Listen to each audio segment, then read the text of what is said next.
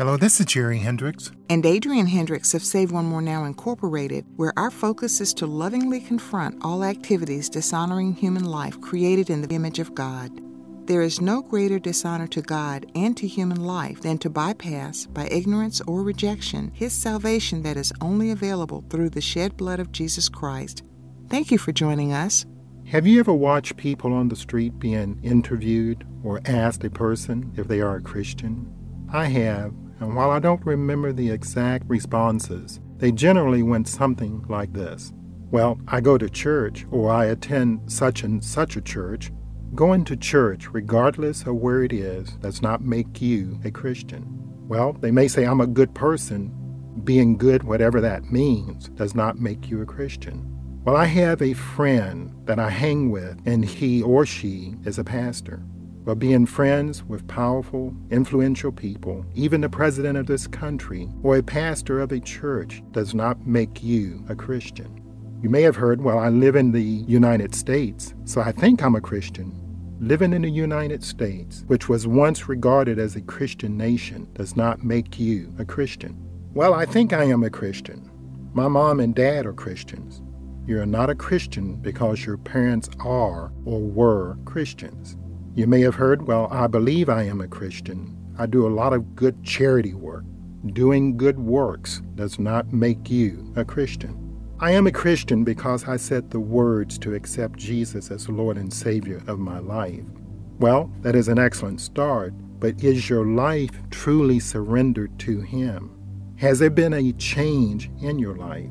Without really giving your heart to Jesus Christ, that is, accepting Jesus as your Savior and Lord, you're not a Christian.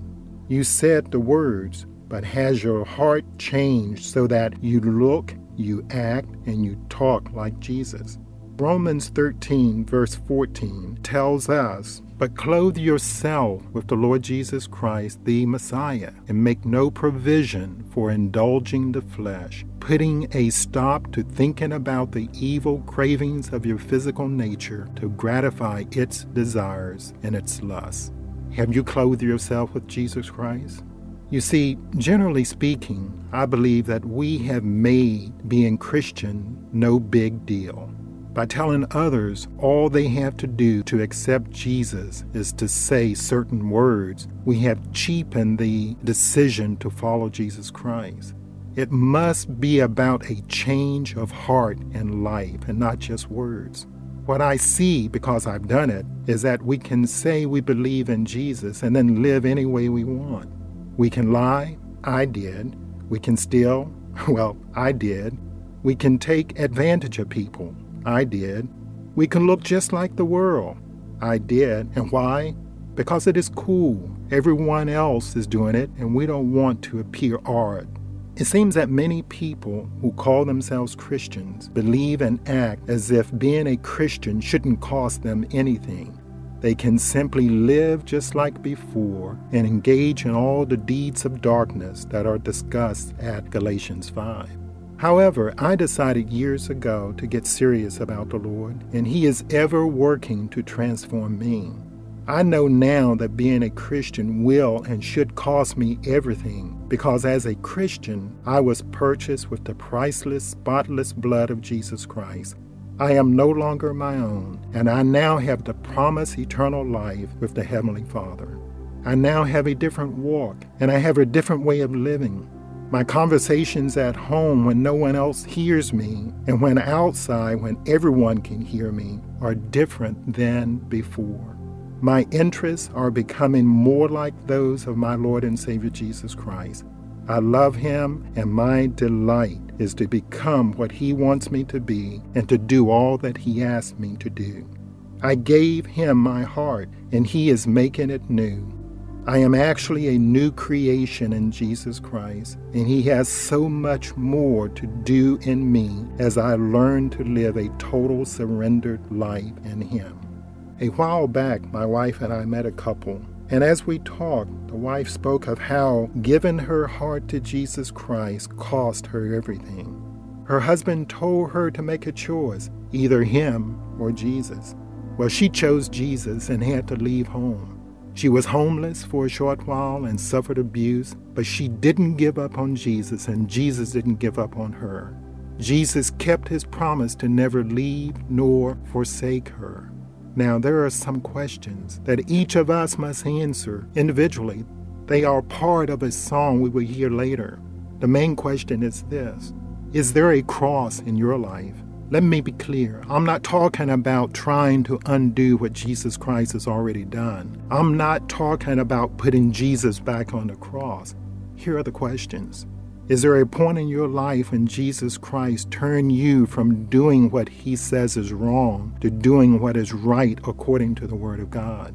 Is there a point in your life when Jesus Christ turned you from walking in darkness to walking in the light? That is, walking with God himself, so that your life was totally open to everyone looking at you and you were being led, guided, and directed by the Holy Spirit. Is there a point when you knew that you had become a new creation in Jesus Christ? When you had truly given your heart to God and trusted him to be your only hope and only salvation? These are questions only you can answer, and it's critically important that you know the answer. And for a true Christian, they should all be answered with yes, because our eternal salvation, contrary to what is said and promoted in some places, is in nothing else and in no one else but a change of the very nature of our inner selves that conforms to the nature of God's perfect man, Jesus the Christ. I ask these questions, even though Jesus' return could be soon. We may leave this earth before then, and we must be ready. Some will start their journey to eternity today. So are you ready? Is Jesus Christ your Lord and Savior? If so, then the cross of Jesus Christ must mean something. It must mean something that is very special to each of us. It should mean that the blood of Jesus Christ shed for you and me washed away our sins, and when he, Jesus Christ, the spotless Lamb of God, was crucified, it must mean something to us. It should mean that by sharing in his death and resurrection, we are free from the chains of slavery to the very nature of sin. We must understand that the cross of Jesus Christ showed us love that this world has never known before, nor would otherwise ever know, so that we might partake in the holiness that is required to live eternally with God our Father. It was by means of the cross that God put to death the sin which would separate us from him forever. The Lord has placed urgency in my heart to spread the message of eternal life with him, to spread the message of light which is only in him. At 1 John 1, starting at verse 5, God is light, and there is no darkness in him at all, no, not in any way. So if we say that we enjoy fellowship with him when we live and move and are walking about in darkness, we're both speaking falsely and do not live and practice the truth which the gospel presents. But if we really are living and walking in the light, as he himself is in the light, we have true, unbroken fellowship with one another. And the blood of Jesus Christ, his Son, cleanses. It removes us from all sin and guilt and keeps us cleansed from sin in all its forms and manifestations. Has that change taken place in us? Let us all take time to check ourselves out. How are we doing with Galatians 5 regarding the deeds of the flesh, which really are deeds of darkness? You know, all of those things that we as Christians aren't to do or even want to do because of the new life in Jesus Christ. We find at Galatians 5, starting at verse 19, people's desires make them give in to immoral ways, filthy thoughts, and shameful deeds. They worship idols, they practice witchcraft, they hate others, and are hard to get along with. People become jealous, angry, and selfish. They not only argue and cause trouble, but they are envious. They get drunk, they carry on at wild parties, and do other evil things as well. And Paul goes on to say, I told you before, and I'm telling you again, no one who does these things will share in the blessings of God's kingdom. Now, doing these things means that you will spend eternity painfully and horribly separated from our Heavenly Father. Well, let's move on. Let's see, how are we doing with the fruit of the Spirit? Starting at verse 22 of Galatians 5, God's Spirit makes us loving, happy, peaceful, patient, kind, good, faithful, gentle, and self-control. Is our walk, our way of life, reflecting our new life in Jesus Christ? We should all do this checkup, get right with our Savior, and quickly deal with any and everything that is out of line. We need to be ready to meet Jesus Christ, and again, for some, that meeting could take place today. Jesus says in Matthew 25, verse 13, "To watch, therefore, for you know neither the day nor the hour when the Son of Man cometh." Are you ready? You see, what I've observed is that we are down with the Christian lingo, but at the same time, many so-called Christians treat people badly, a deed of darkness. We look down on those who are not like us, a deed of darkness. We pay special attention to those we consider important, but have nothing to do with those we consider to be less important. This is idolatry, a deed of darkness. We think it is okay to kill God's human creations, babies, because having a baby simply is not convenient, so we kill babies, a deed of darkness. We promote same-sex unions, caving to groups that promote behavior that God says will earn them a place in the lake of fire. This is even supported among some of the clergy, the priests and pastors, deeds of darkness. The motto of many that we look to as role models and leaders in this country is, get all you can all you get, and sit on the can. For many in this country, material gain and power have become the gods of choice, which is idolatry, a deed of darkness. Also, being a Christian is embarrassing to many. We don't want to be identified as Christians. We want to fit in, idolatry. The world is our God, a deed of darkness. We fear people of power and are cowards when it comes to standing up for truth that comes from God's word. This is idolatry, a deed of darkness. The Lord says in Matthew 10, starting at verse 32, "Therefore everyone who acknowledges me before men and confesses me out of a state of oneness with me, I will also acknowledge him before my Father who is in heaven, and confess that I am abiding in him. But whoever denies and disowns me before men, I also will deny and disown him before my Father who is in heaven." Now let me tell you, I was guilty of most, but not all, of these sins listed above. Yes, even murder. When I pressured my wife Adrian into having an abortion early in our marriage, long before I accepted Jesus as my Lord and Savior. I know that our baby is waiting for us in heaven. It does not matter how we look at it. Abortion is murder, the murder of innocent babies. The Lord has forgiven us, and he stands ready to forgive you too. I know he will extend forgiving grace to a truly repentant heart. Is that you? So I repeat the questions. And every question has to do with our hearts. Is there a point in your life when Jesus Christ turned you from doing what he says is wrong to doing what is right according to the Word of God? Is there a point in your life when Jesus Christ turned you from walking in darkness to walking in the light? That is, walking with him so that your life was totally open to everyone looking at you as you were being led, guided, and directed by the Holy Spirit. Is there a point when you knew that you had become a new creation in Jesus Christ? When you had truly given your heart to God and trusted him to be your only hope and salvation? So where are you with God? It has nothing to do with where people think you are with God. We are good at putting on fronts and good faces before others. But where are you truly with God? Before you answer, be aware that God knows where you are, so be true to yourself. His desire is that we be one with him, and in him there is no darkness at all. He is light, and we are to walk in that light.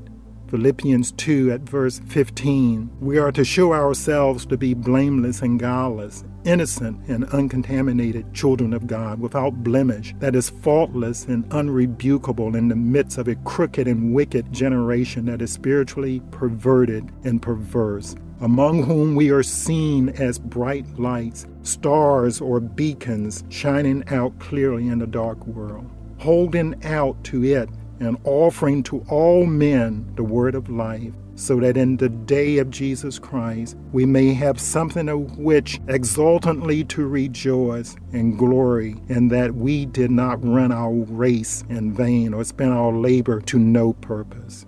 We all must get ready, and we must get right with God today, because tomorrow is not promised. And with each passing hour, we all get older and draw ever closer to eternity. So where will you spend eternity? For those in Jesus Christ, we will spend eternity with Him. He has removed the sting of death, and to be absent from the body is to be present with the Lord. That 1 John 1, verse 8, if we claim to be without sin, we deceive ourselves and the truth is not in us. If we confess our sins, He is faithful and just and will forgive us our sins and purify us from all unrighteousness. If we claim we have not sinned, we make Him out to be a liar, and His word is not in us. When you accepted Jesus, was your heart changed? Remember, the Lord looks at the heart. He knows your thoughts. He knows every single thought. Nothing escapes Him. The Lord misses nothing. At 1 Samuel 16, verse 7, the Lord sees not as man sees, for man looks on the outward appearance, but the Lord looks at the heart. In Jeremiah 17:10, I, the Lord, search the mind. I try the heart, even to give every man according to his ways, according to the fruit of his doings. At Isaiah 29:13, and the Lord said, for as much as this people draw near me with their mouth and honor me with their lips, but remove their hearts and minds far from me, and their fear and reverence for me are a commandment of men that is learned by repetition without any thought as to the meaning. In other words, we give lip service, honoring and obeying our cultures and traditions, which appear to be more important than honoring and obeying the Word of God. Can we be as David when God said in Acts 13:22, I have found David, son of Jesse, a man after my own heart, who will do all my will and carry out my program fully? Are we pursuing the heart of God? Can we ask the Lord as David did in Psalm 139, starting at verse 23, search me, O God, and know my heart. Try me and know my thoughts, and see if there is any wicked or hurtful way in me, and lead me in the way everlasting. Are we ready to confess and have heartfelt repentance for our sinful attitudes and deeds? The Lord is waiting, ready to forgive, ready to cleanse, and ready to make new.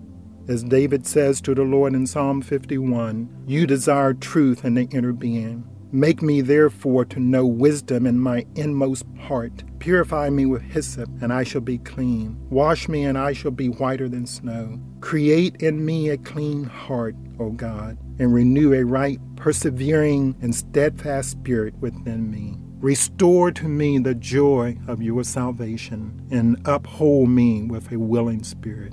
All who are listening, I beg you to settle your account with our Savior now. So, Father, I thank you for this opportunity to share your word. It is a message, Lord, that you wanted shared. And in obedience, Father God, we share this message.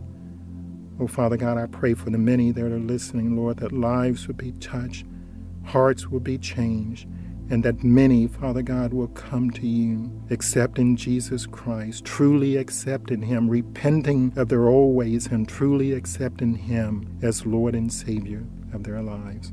Lord, we give you the praise, we give you the honor, and we give you the glory.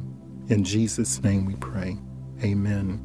We at Save One More Now Incorporated encourage all listeners to seek the Lord for His calling on your life. If you are faithful to spend time with Him throughout the day, you will come to know without a doubt that He really loves you and He has a purpose for your being here. We can be reached by email at truelife@saveonemorenow.org or our telephone number in the United States, 850-727-0493. We look forward to joining you next week and ask you to remember, life is good, God gives life, God is good.